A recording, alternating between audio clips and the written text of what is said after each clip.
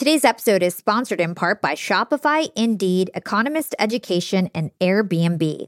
Shopify simplifies selling online so you can focus on successfully growing your business. Sign up for a $1 per month trial period at shopify.com/profiting. Indeed is the hiring platform where you can attract, interview, and hire all in one place. Start hiring now with a $75 sponsored job credit at indeed.com/profiting. Looking to sharpen your business skills with courses tailor-made for executives and professionals? Then check out Economist Education. Get 15% off any course, only available at education.economist.com/profiting. Enter promo code profiting at registration. If you want to generate extra income and have space to share, you should definitely check out Airbnb. Your home might be worth more than you think. Find out how much at airbnb.com/host. As always, you can find all of our incredible deals in the show notes.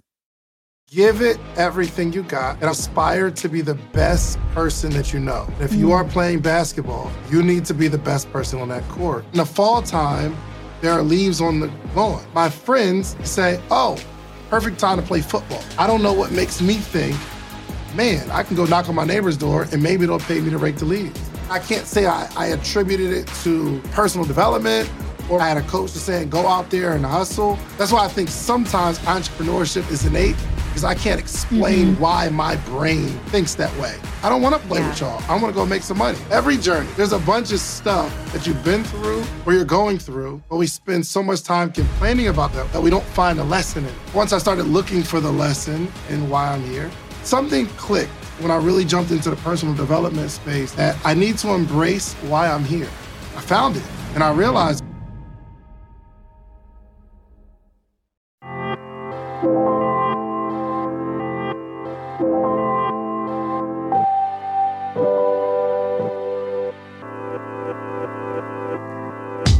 Young and Profiters, I am so excited to welcome to the show one of my closest industry friends in the podcast world and one of the hardest working people you will ever meet, David Shands.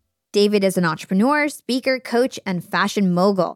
He's the host of the Social Proof podcast, and he's empowering a new generation of aspiring business owners across the country while dismissing the myth that entrepreneurship is out of the way for those without social or capital privilege.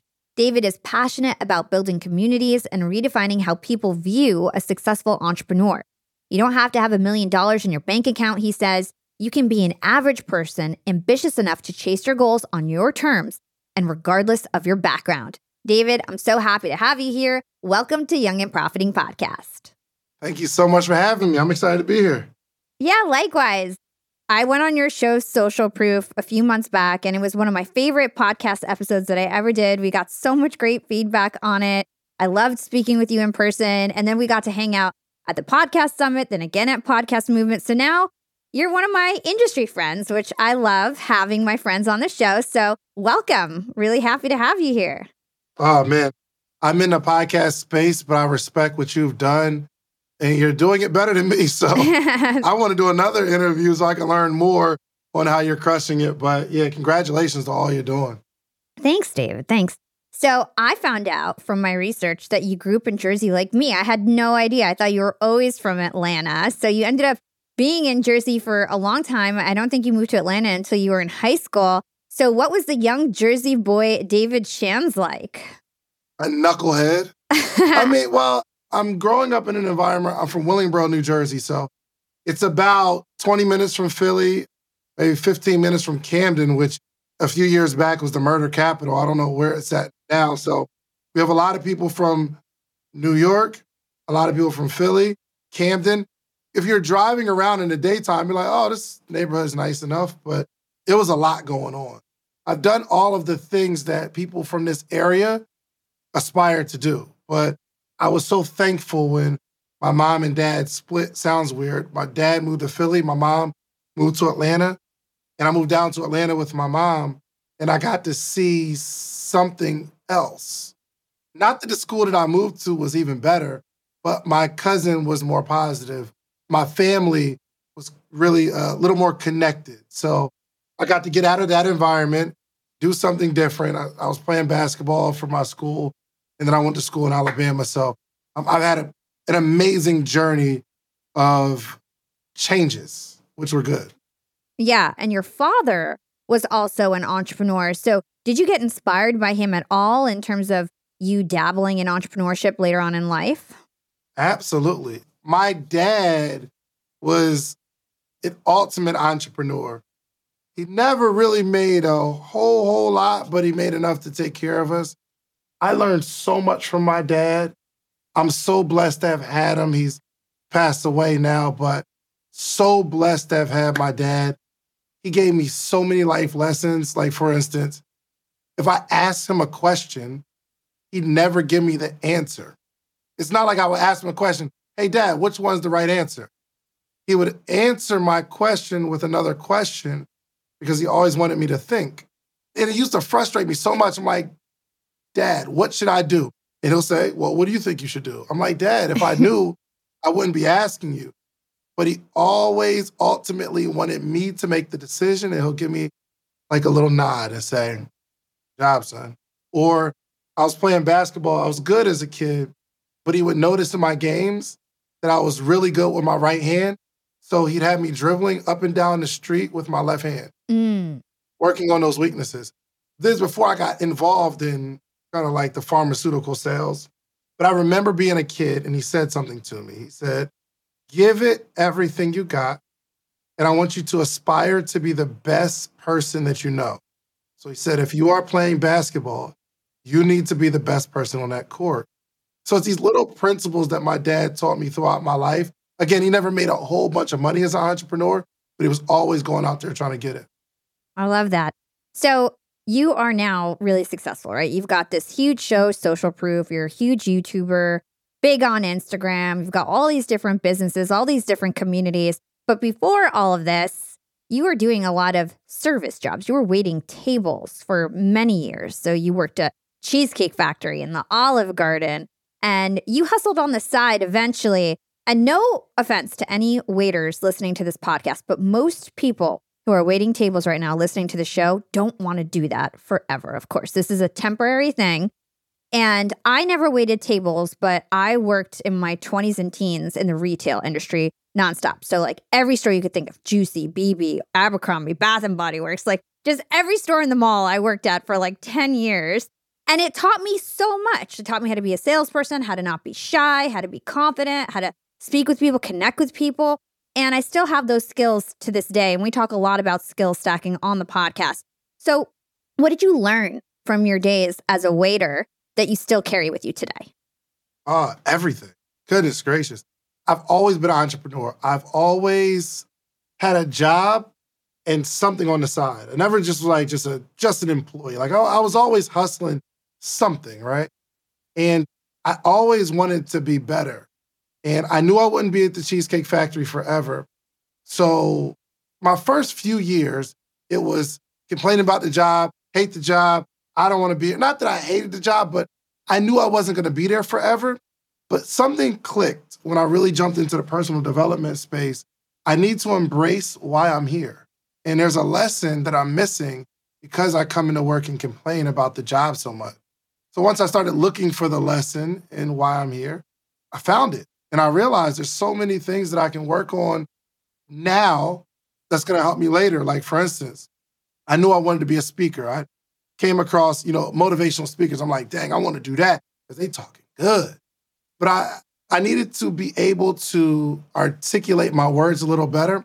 So I would go to the table and I had to get the same pitch every day. My name is David. The fish of the day is salmon and mahi-mahi. It comes with broccoli and mashed potatoes. Can I take your order? What can I get you to drink, right? But I used to slur my words, meaning I would say salmon and mahi-mahi. It comes with broccoli and mashed potatoes instead of broccoli and mashed potatoes. It's a small change, right? I could say broccoli and mashed potatoes, or I can pronunciate my words a little bit and say broccoli and mashed potatoes.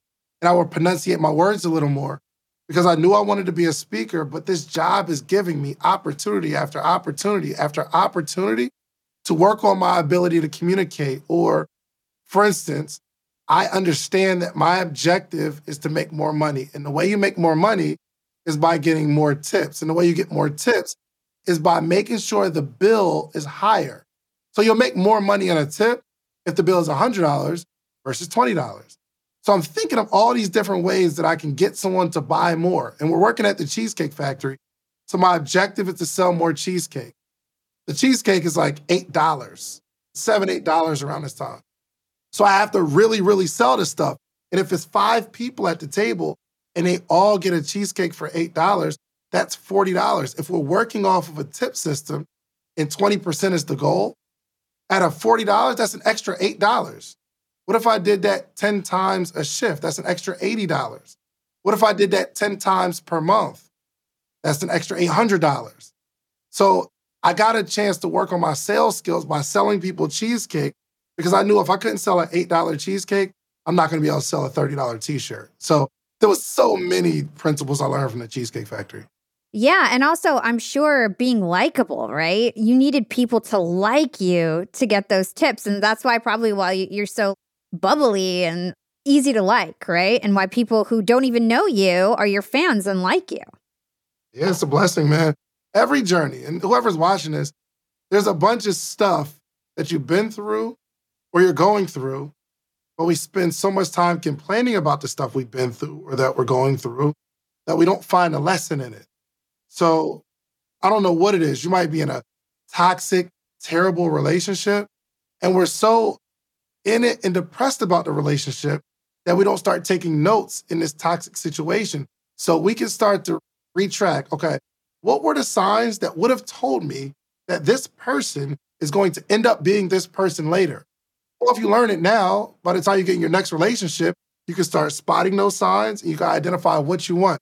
So you'll be in a blissful relationship because of the one you just got out of. But we complain so much about where we are, we never spend time to identify the lesson. I think that's a really, really good point.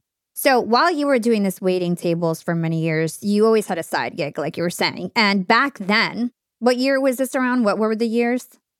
I was at the Cheesecake Factory from 2006, 2012. And then before that, I worked at Olive Garden for 10 months. Before that, I worked at Applebee's for like 4 or 5 months while I was in college. So like you were doing this for 6, 7 years, and side hustling really wasn't a big, now everybody is like a side hustler. Everyone is a freelancer. This is the new way of working because everybody realizes that having a corporate job is actually not secure and everybody wants to be at least half their foot in entrepreneurship, right? So what was it for you? Because there wasn't many role models who were working on the side and working during the day. Why did you decide to side hustle? What was your motivation? Well, I mean, my dad was an entrepreneur, so he was an herbalist and an iridologist. So my dad, he'll take a flashlight and like a microscope and look in your eye and he could tell what's wrong. So I remember one day he was looking in my eye with his flashlight and his microscope and grabbed my foot and pressed a part of my foot. And I said, ow, what's that? He said, oh, I can see it. He said, your eyes are connected to your entire body and you can see what's wrong with the body then. And he prescribed, not prescribed, but he would sell herbs. And I always just saw my dad doing it.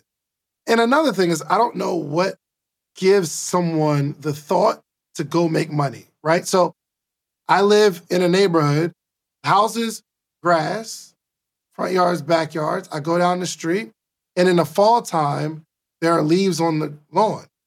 My friends see the leaves on the lawn, and they say, oh, perfect time to play football, because you can play football on the lawn. Leaves kind of shelter a little bit.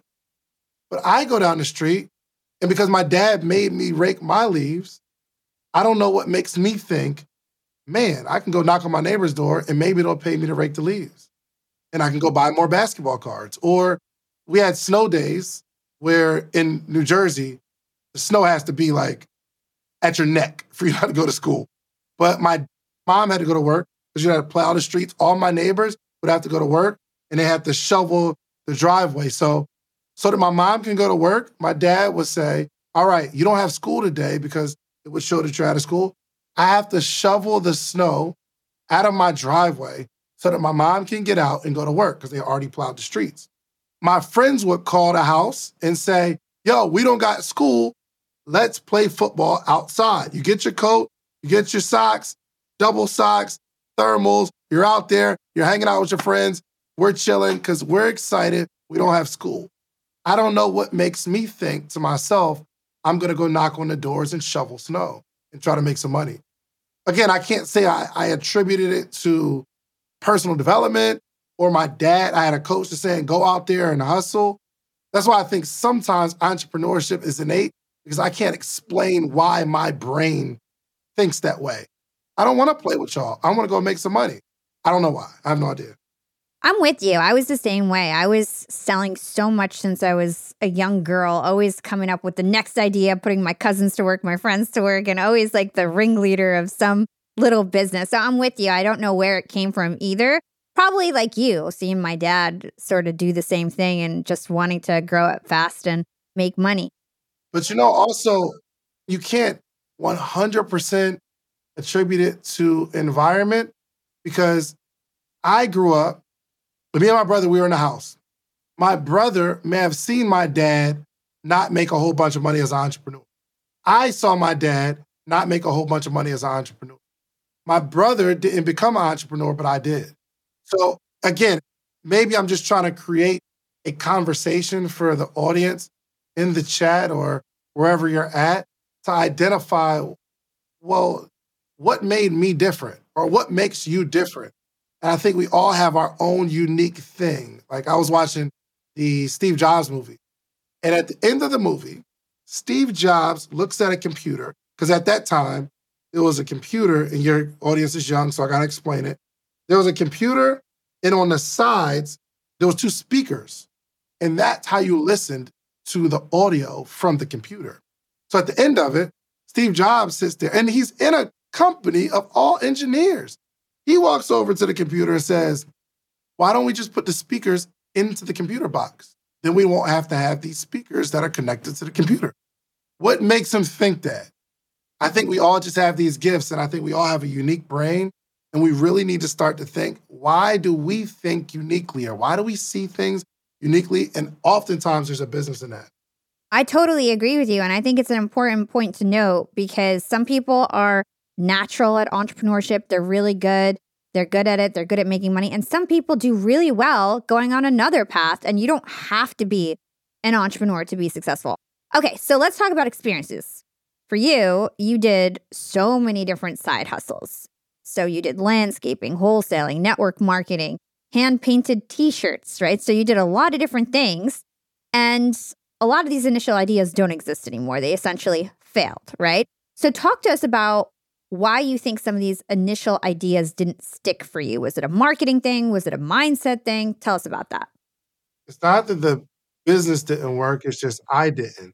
I mean, I had to evolve into an entrepreneur who sees myself doing something and I stay focused on it. Most of the reasons that I am not doing a bunch of the things that you just mentioned is because I just stopped doing it. Or times got hard and I had a slow season and I'm like, oh, I can't do this anymore. I need to do something else. But it was like a slow month or a slow 2 months. Or I'm doing something and that thing starts to work, but then I see my friend doing something or somebody comes to me with an idea. And because the thing that I'm doing is working, they come to me and say, hey, you should do this with me. And I say, okay, let's do it. This business is working. I'm going to do this with you too. And they both fail because success takes focus. So any one of the things that you mentioned, I could have made millions doing. If only I stopping and stop getting distracted, stop getting out of my feelings. Now I understand. If I have a few bad months in podcasting, or I have a few bad months in the morning meetup, or a few bad months with income in anything that I'm doing, I understand it's not the end of the world. It's just a few bad months. But I couldn't handle that. I wasn't entrepreneurially mature enough to understand this is just a season and it's going to happen every single year. Every single year since I've been a full-time entrepreneur, I've had a bad season. Every single one of them. Like, it's not like I had a year where every year everything was amazing. I've had some good years, but there's always been a month or two where things get shaky. And that's the point where people quit. They start doing something else. They start hiding their tail and they start scrambling. But yeah, any of those things could have worked. I was the problem. Yeah. And you have said this quote in the past, which I just want to read. My biggest mistake has been allowing other ideas to distract me from the idea that's in front of me. I've learned that suppressing my creative ideas are hard to do, but it's necessary for my success. And I think a lot of people have this problem. They're sort of wannabe entrepreneurs. They're just going from idea to idea to idea to idea, and they never just focus. So how did you get yourself out of that pattern? Like, what was like the big turning point where you were like, I gotta just focus on one thing? You start and stop a bunch of stuff and you realize you got to stop doing that. I mean, you do anything long enough, you start learning little lessons. And then I started thinking about, again, personal development for sure. And then I started looking at all the people that I admire, and all the people that I admire have been doing the same thing for a long period of time. So a lot of people, they're going to buy a course from somebody, right? And they're going to jump into the course and they're going to do it and they're going to start for a little while, but then they're going to buy a course from somebody else. But all the people that they're buying courses from are like the people that you admire and want to be like. They've been doing the same thing over and over and over again for a long period of time. They don't treat it like a side hustle. We treat our businesses like a side hustle. If it works, great. If it doesn't, I'll just do something else. But you learn these lessons. You got to lock in. Have to do something for a long period of time and keep getting better at it. Let's hold that thought and take a quick break with our sponsors. What's up, Yap Fam? Being an entrepreneur and working remotely definitely has its perks. And I know a lot of you listening in are in the same boat as me. But do you really take advantage of being able to work from anywhere? I know I typically don't, but thankfully this past holiday, I finally decided to make use of my work flexibility for the first time ever. My boyfriend and I decided to pack up and leave to the West Coast to spend an entire month working from home in the sun. We got a super cute bungalow in Venice Beach with a fenced backyard. The change in scenery, the fresh air, and the slower pace helped me to inspire some really cool new ideas for my business. And honestly, I'm feeling really refreshed and ready to rock in 2024. And who helped me make these remote work dreams come true? It was Airbnb. And Airbnb has come in clutch for me time and time again. Whether it's finding the perfect Airbnb home for our 3-day annual executive team get-together, or booking a vacation where my extended family can fit all in one place, Airbnb always makes it a great experience. And you know me, I'm always thinking of my latest business venture, and I've been begging my boyfriend to start hosting our place on Airbnb. And finally, we're going to start. So many of my successful friends host on Airbnb, and it's such an amazing way to generate passive income. So to start, we have a plan to start spending more time in Miami, and we'll be hosting our place to earn some extra money when we're back on the East Coast. 2024 goals, and I'll keep you updated. A lot of people don't realize that they might have an Airbnb right under their own noses. I was pretty surprised myself. You can Airbnb your place or spare room even if you're out of town for just a few days or weeks. You could do what I did and work remotely somewhere else and Airbnb your place to fund your trip. Your home might be worth more than you think. Find out how much at airbnb.com/host. That's airbnb.com/host to find out how much your home is worth. Young and profiters, it's never been a better time to be an entrepreneur. With inspiration at our fingertips and powerful tools at our disposal, the possibilities are endless. And when it comes to tools that can truly make your business grow, there's one name that always stands out: Shopify. Shopify helps you sell at every stage of your business, from the launch your online shop stage to the real store with the door stage, and even the did we just hit a million orders stage? And if you're in that I need to sell more with less stage, Shopify Magic is your AI superpowered sidekick, ready to whip up captivating content that converts from blog posts to product descriptions. Not to mention, Shopify also is the home of the best converting checkouts in the game, 36% better than other leading commerce platforms. Shopify turns browsers into buyers. It's no wonder Shopify powers 10% of all e-commerce in the US. And you can sell whatever, whenever with Shopify. Push pleated pants with Shopify's in-person POS system or monetize mindful meditation. I sell my LinkedIn Secrets Masterclass through Shopify, and they've made my life a breeze. It took a couple days to set up my store, and I just get to focus on what I do best, creating great content and marketing my product. So don't stress if you're new to this commerce thing. Shopify's extensive help resources are there to support your success every step of the way. And remember, whatever your stage, businesses that grow with Shopify. Sign up for a $1 per month trial period at shopify.com/profiting, and that's all lowercase. Again, go to shopify.com/profiting to start growing your business today. You can sign up for a $1 per month trial period at shopify.com/profiting.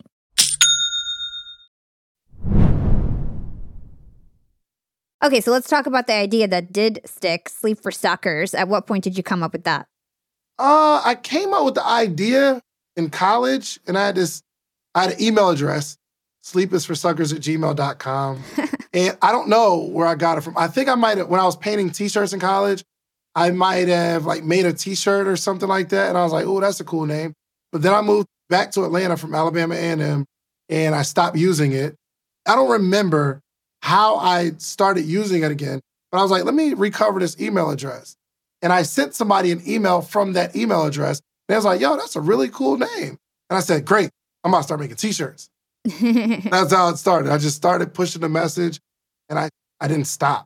So that's kind of how I remember the concept, but I don't remember how I came up with the name. It's just... Yeah, it sounds like it's been your mantra for a long time. So now you are really big on YouTube. You've got over 450,000 subscribers, and I'm a YouTuber, and it is so hard to grow on that channel. So I really respect you. I always tell you, like, damn, your YouTube channel is so fire. When did you start? I really only started seriously on YouTube like maybe 2 years ago. So it's been early. I've been doing podcasting for like 6 years. So my audio is so much bigger. I started my channel 13 years ago. Yes. 13 years ago. Exactly. So it's like, I hope to be where you're at in 5 years or something. Hopefully it takes me a little less time than you. But when did you decide to start your YouTube channel, or what triggered you to take it to YouTube? I had this t-shirt brand, Sleep is for Suckers. 2010, I started it. And I'm always just thinking of ways I can get the message out, because I tried to sell the t-shirt, but I found out that I'm just bad at design. I'll get something that I like, but a lot of people don't like it. So people weren't buying the design. But when I started talking about Sleepers for Suckers geared towards entrepreneurship and anyone that's willing to lose sleep to get what they want out of life, sleeping isn't just sleeping in a bed. If you work the same job for 10 years and you're in the same position that you were in 10 years ago when you started, you've technically been asleep for 10 years. When I get a chance to start talking about it, people are like, okay, I'll buy a shirt. They weren't buying the shirt. They weren't buying the design. They weren't buying the quality. They were buying the message. So I said, I'm going to make a video and put it on YouTube. And anytime somebody wants to hear about the message, I'll send them this YouTube link. So people started watching it, and it was good. And I just kept making videos on and off, spotty, start, stop, take a year, not make anything, get really inspired again, then stop again. But once I got consistent, that's when it started to pay off. But it took 10 years to get consistent. And there's a big lesson in all of this. Pay attention to the demand that's around you. You started selling t-shirts, but really people wanted to hear you speak. And so you ended up leaning that way, evolved the brand, and it's stuck, right? So always pay attention to what people are asking you about, what people think you're the expert on, right? So at what point did you start making money? When did you start to monetize your YouTube and your entrepreneurship advice? I started monetizing advice on entrepreneurship when I started the t-shirt brand, because it became like me teaching entrepreneurship. Even while I was still working at the Cheesecake Factory, I had this job and this t-shirt brand that I'm building. And you should have seen me. It's like I was hustling. If I wasn't at work, I was selling these t-shirts. And people would come on a Friday night to come get t-shirts from my job because I had them in the car, and I'd have my phone and say, hey, you going out tonight? Okay, great. Let me get you a shirt. Come up to the job. They would come up to the job, be at the front. Hey, is David here? They say, well, yeah, you want to sit in a section? They're like, no, I just want to talk to him. I go to the front.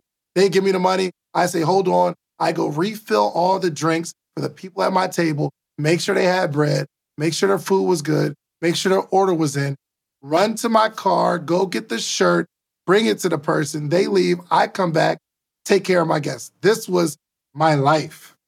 And people saw that. And I started telling people, listen, I'm not going to be here long. I'm making money outside of my job and with my job. And this is really cool. And I'm telling my friends and coworkers how they can do it too. And they began to be inspired. So when I did finally leave the job in 2012, October 1st, 2012, I opened a kiosk in a mall selling the t-shirts. But everybody that came to the kiosk got this little lesson and a mini motivational speech about entrepreneurship, not sleeping. And then 2013, I opened another kiosk in the same mall. 2014, I opened a storefront in another mall, closed down the second kiosk in the first mall, but then the mall made me move my store. They told me that a bigger store, a more national store, wants my spot, so I have to leave a few months after I opened it, and I was devastated. But the cool thing was, throughout this process, I was writing this book. So when I lost the store, it gave me more time to complete my book. And the whole book, called Dreams Are Built Overnight, we finished the book because I didn't have as much time running the day-to-day business. And that came out. It was teaching entrepreneurship. Then I started speaking about the book. And then I went on tour with Eric Thomas teaching entrepreneurship because I had the book out. And then I started coaching. And that was pretty much a, 10-year journey in about 3 minutes. Well, amazing. It sounds awesome. And, we're all about actionable advice on the podcast. So I have to ask you, for anybody who's starting their YouTube journey now, like you said, you started 13 years ago or something like that, but 2023, it's a whole different game. You're still crushing it. You still know how to get views and all of that. So how can we get more engagement on YouTube, more views and subscribers? One, you have to be good at it. I don't have a 1, 2, 3 step for someone that's not good, that doesn't ask good questions or put up amazing content or come out with shareable stuff. There's nothing I can do for you. You have to practice the craft. It's really cool because for 2 years of actually doing the podcast and putting it on YouTube, I wasn't thinking money. 10 years. While I was doing it, so I started 2010. I didn't start monetizing until 2020. Those 10 years, I'm not even thinking that YouTube makes money. I never even thought about it. My only thing was, are people liking this content? Are they sharing it? Are they commenting? And I was focused on having a good show and being a good interviewer and being engaging. So that's where I'm blessed, because I came before the era of jump on YouTube to make $1 million. I had time to perfect my craft. So one, you just have to be good at it. I don't care if you're super consistent, you have the best camera, best lighting. If the content isn't amazing, it's not going to work. So practice your craft. You really need to find a niche that you're passionate about and that other people are passionate about. And you have to brand yourself around this conversation. So my whole world is branded around podcasting and entrepreneurship. One, I've been doing it for 10 years or longer than that, my whole life really. But this whole podcasting thing and entrepreneurship, my whole world is that. My bio says it. If you talk to me long enough, we're going to talk about podcasting or entrepreneurship. That's my brand. So I have a niche. I have an audience. I know all the things that my audience is struggling with. That's how I can tell you, all right, so you got to stop stopping. One of the worst things that can happen to an entrepreneur is a little bit of success, because other people that see that little bit of success and they start inviting you to their thing that they're doing. And it's going to take you off path. The reason I know that is because I've been through it and I've been coaching entrepreneurs for the last decade on this space. So I know my audience. I know exactly what they're going through. So you need to know your audience, know exactly what they're going through. You for sure need to be consistent. So the best way to do that is have a consistent day that you record, whether it's every Wednesday, every Thursday. We record our podcast every Wednesday, for sure. Now, if somebody can't do Wednesday and they're a big enough guest, we'll do it on Thursday or do it on Tuesday, because I have my own studio, so it's cool. But I have a specific day that we record. We have a specific day that we release. And it's consistent. If you think of your favorite shows growing up, it wasn't sporadic when they delivered the content. It was the same time, same day, every single week. Because people put your show or your content into their life. So I release my podcast at 7 a.m. because I know there are people going to work. And I want them to listen to my podcast on their way to work, because I want them to be inspired. I want them to be motivated. And this is their thing. It's in the routine. If anything ever happens, like there's a misfire on the scheduling or something like that, I get messages. Hey, you ain't released the episode? What happened? What happened? What happened? I'm like, whoa, let me find out what's going on. Because I show into the framework of their lives. And you can't disappoint or you'll break trust. So if you say every Monday at 7 o'clock it's going to release, and sometimes it's at 7, sometimes at 2 p.m., sometimes it releases on Tuesday, sometimes it just doesn't release that week, you're breaking the trust because now I can't trust you to put this in my schedule anymore. And also looking at the trends, studying your craft, studying what's working in your industry. If you put all of those together and you're good at it, it will grow, period. I feel like you hit so many great points. I agree with everything that you said. Also didn't think about money for the first 2 years, just thought about service and being a great host and being engaging. To your point, if you don't have good content, you've got too much competition out there. You've got to study your craft. This is why, and it's a bit much and it's doing a lot and it's heavy lift sometimes, but I don't do virtual interviews, not because I don't want to talk to the person, but I'm just so used to it. And that was like the best way for me to do it at the time. I started before COVID. So we got a lot of virtual stuff after COVID or during COVID because we couldn't, right?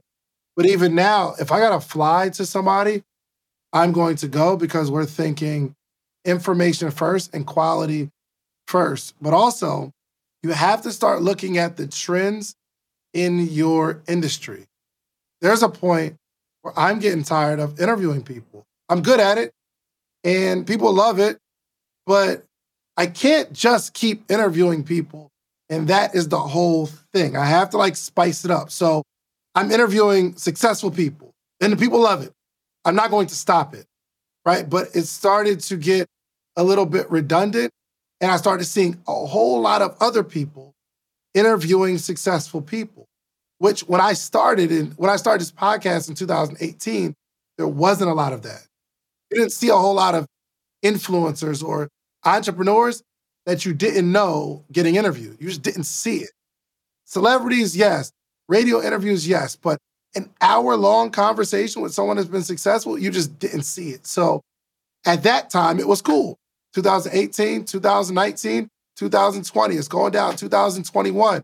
And then we hit a point where because everyone's at home and they're seeing this, and they see shows like mine growing or like Earn Your Leisure or people that have been in the space for a minute, the market gets flooded with other people. So the same guests that I get, you can find 10 other interviews with them being interviewed.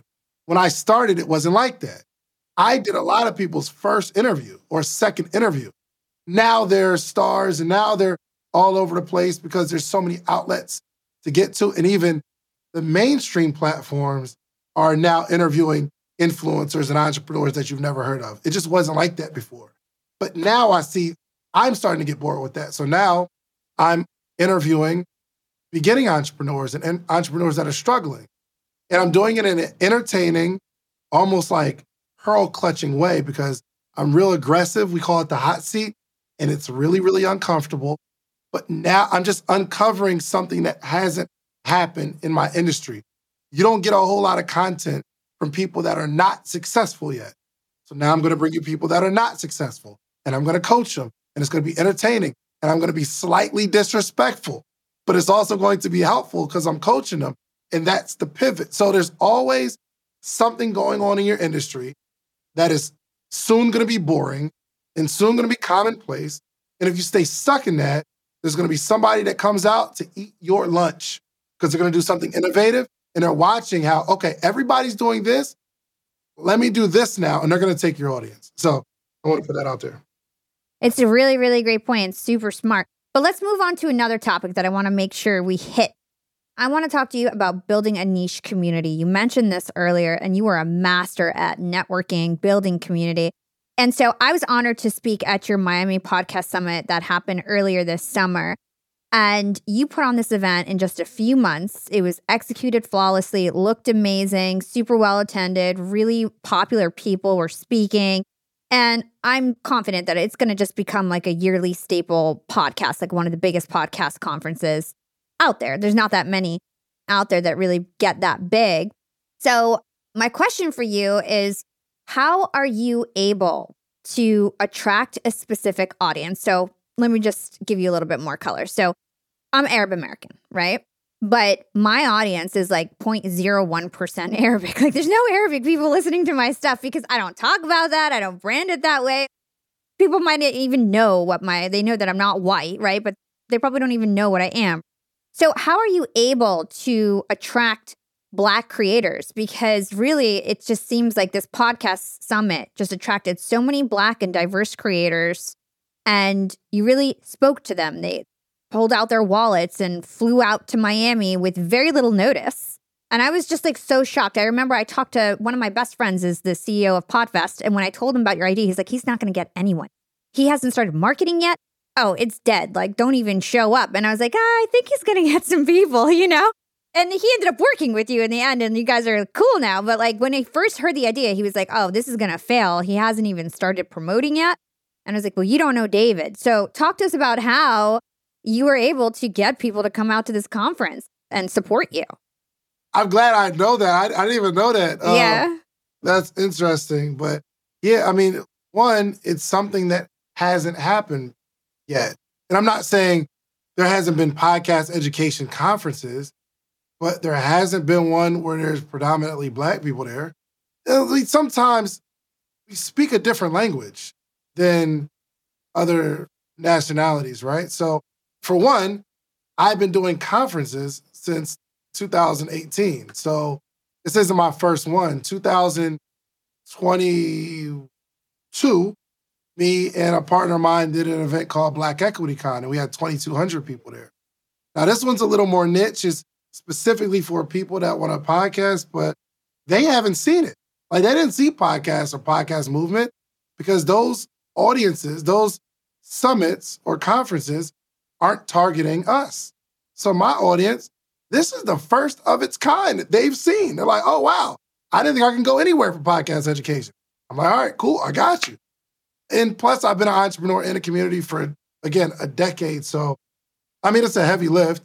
And I lost money, which hopefully I don't lose money this year because I'll get sponsors. But I'm just so used to doing everything myself. I just put my own money up, and I want the money to come back. But we had about 750 people there. We want to double that this year. But I looked at it as not winning how he thought it wasn't going to win because we thought it was going to have 1,500 people there this year. We only had like 750.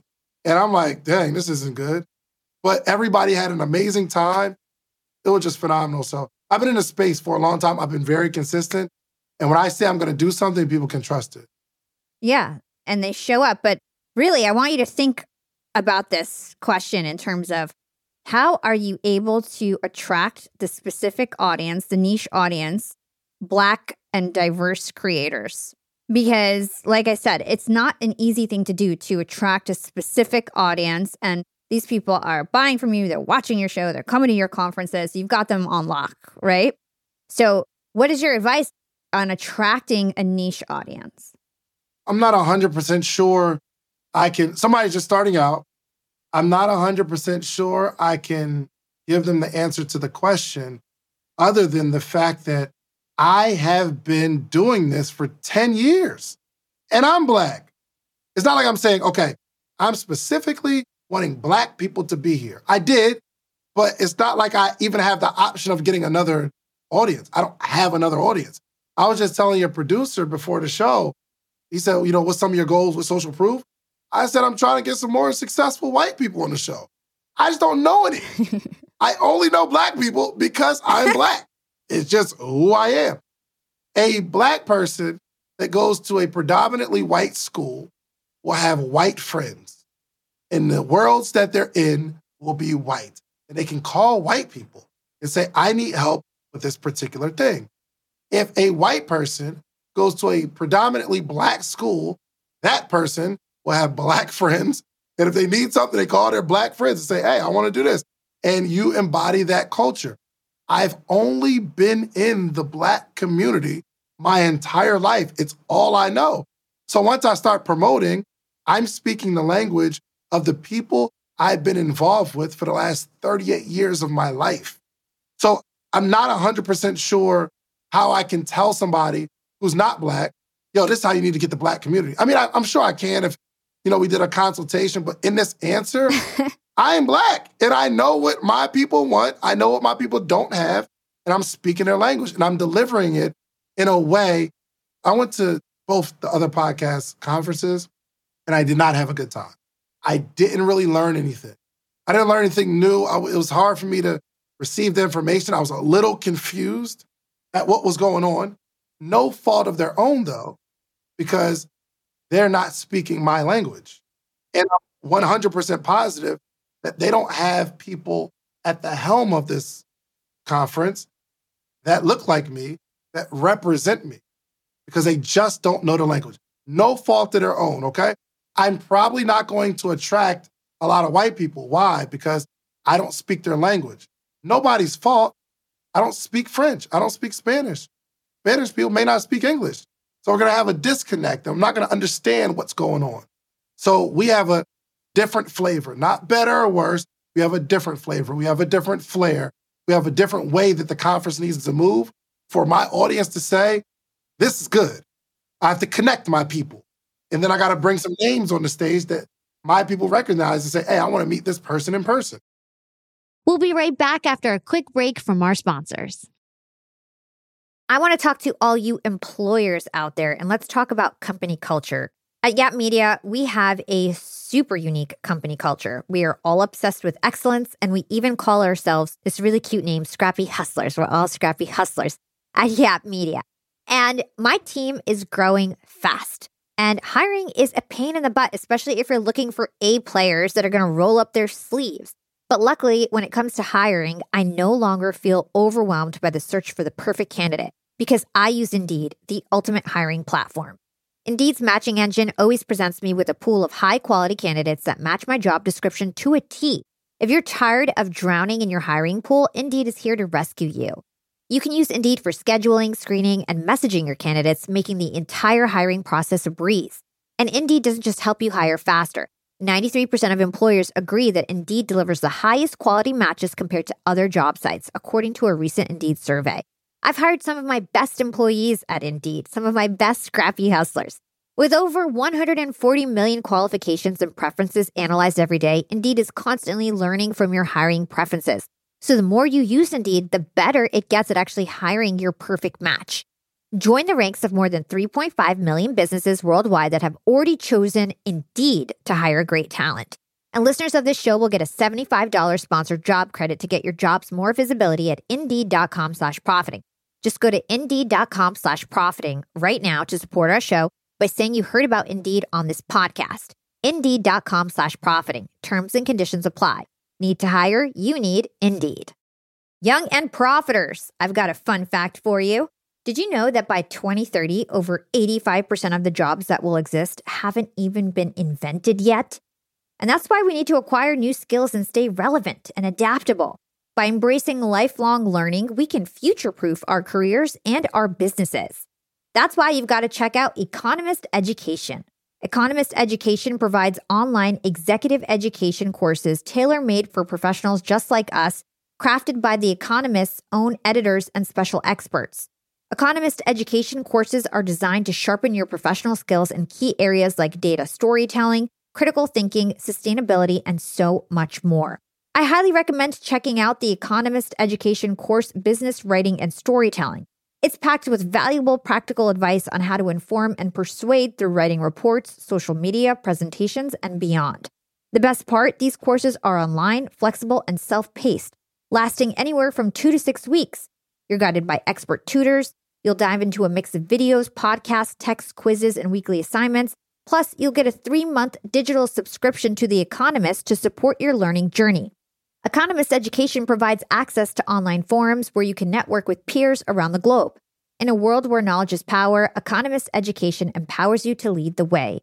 Economist Education is an incredible way to stay ahead in business. And I've got a special offer to get you started. Get 15% off any course, only available by going to my special URL, education.economist.com/profiting, and then enter the promo code profiting at registration.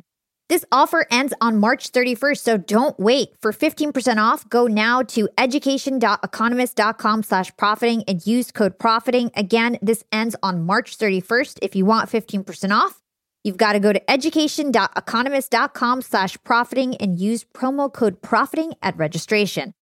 Young and Profiters, I actually have a nasty habit of ordering way too many groceries.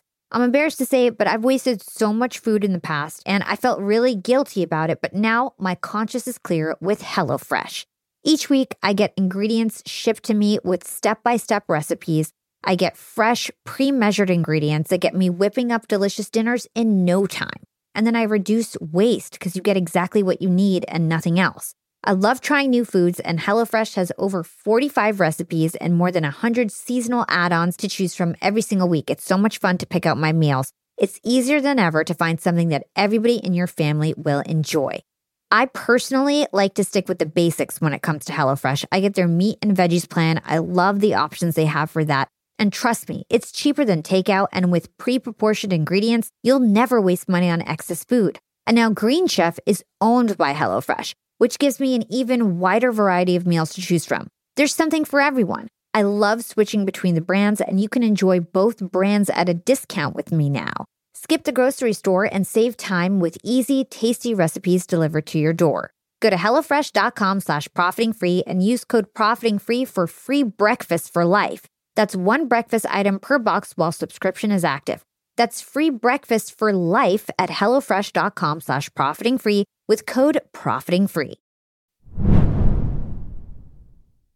It's a great answer, and I am a branding expert in just a few things. People like people who are similar to them, right? People like people who share the same identity, part of the same group, part of the same community.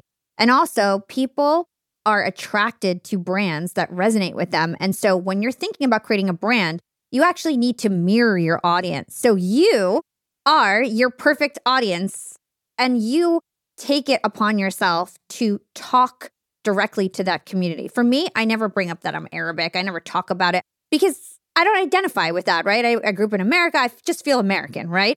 And so for you, you identify with that. You speak about that. In my opinion, that's why people are really attracted to it, because you are fostering Black community and creating communities and speaking about it. You know what? The reason, because I came to you and I said, hey, I think you should partner on this next podcast summit. And it's not just because you're an amazing speaker, and you are an amazing speaker. We did the survey and you were one of the top speakers at the event. So we'd love to have you back next year. But I just saw how you were able to get white people to give you money. And I'm like, yo, Allah speaks their language. And I want this to be a multicultural, diverse event. Now, we're not changing the way we do things in terms of bringing that flair that we bring. So we're going to run it the same way we did last year. But I need you to attract people that I can't attract. So that's why I asked you, I'm like, yo, Allah, we should probably connect. I was talking to Jessica too, like, yo, we need to do some stuff together, because you all figured out how to get white people to give you money. I haven't figured that out yet. All right, I'll give you a hand next time around. Sweet. All right, so my last question, because I know you got to go. The last two questions that I ask all my guests is, what is one piece of actionable advice that our young and profiters can do today to become more profitable tomorrow? If you have a product, go ask more people to buy the product. And it sounds simple, but a lot of people in this day and age in entrepreneurship, they don't ask people to buy their product. They make videos, create content, and they say, click the link in my bio. But if you have a product, you're going to have to walk up to Hala Taha and say, would you like to buy this? Not just the story behind it, not just, hey, this is a cool design. And then Hala says something like, all right, well, I'm going to check you out. Send me your website. And you send her the website. No, you need to ask, would you like to buy this right now? If you adopt what I'm saying, you will make significantly more money today. So I was in the mall selling t-shirts, and I tell people all about the brand, how cool it was. And they'll say, hey, you got a website? And that was the moment I knew you weren't buying anything. But someone says you got to ask for the sale. And asking for the sale isn't check me out. Asking for the sale is, would you like to buy this? And it was so incredible how sales doubled, tripled when I started asking people to buy. And here's another thing. I made them tell me no 3 times. Would you like to buy this? No, not right now. Okay, well, really, I'm going to ask you another question. Would you like to buy it just right now? You're here, I have the product. And they said, well, no, not right now. And I said, well, why not right now? Now is a good time to buy. You would be surprised how many people bought on the second or third no. It's incredible. So if you have a product or a service, you will make more money if you just ask more people more often to buy what you have to sell, period. Love it. And what is your secret to profiting in life? And this can go beyond business, beyond the topic of today's episode. Building a community, getting people to like you. I started out with a couple people. I'm saying, hey, come over to the house. Let's just figure out some ideas. I'm going to order pizza. Come over. I've been doing that since I lived in a 1-bedroom apartment. And it's grown now, but I've been building a community for a long, long time now. So one of my theories in life is, if I'm around enough positive people, I'll be positive. If I'm around enough successful people, I'll be successful. If I'm around enough people who want to be more successful, eventually we will all become more successful together. I have to get around an environment that pushes me, inspires me, and motivates me, period. So you need to start building a community. And I'm not saying you have to start your own community. If you're not going to start your own community, you need to be a part of one. That's why we have the morning meetup. We have over 100 people that join a call every single morning at 8 a.m. Eastern time. And we have a theme for the month. We read about 15 books a year together. We discuss the books, but we're on the call every single morning. And I'm teaching entrepreneurship. I've been on all week, and I'm there every day. It's not like I hire other people to do it or somebody sits in my place. I do have other speakers come on to join and things of that nature, and we have a team, but I am on that call every single morning. And my friends say, yo, how do you do it every single morning? I love the community. It's not a money grab for me. I tell my community, I need this morning meetup more than you do. I love being around you. I love seeing the bright faces in the morning. I love the testimonials of the wins. I'm in this community every day. So right now, start building a community by being a part of one first. So this is called the morning meetup. And I think you said there was 100 people every day, but it's 1,000 people. I think you misspoke. It's almost 1,000 people every day join his morning call. There's about 1,000 people in the community that join it, somewhere between 125, 200, but we're looking to go to 10,000 this year. So amazing. So how can people join Morning Meetup? How can they learn more about you, David? Oh, absolutely. Go to themorningmeetup.com, themorningmeetup.com.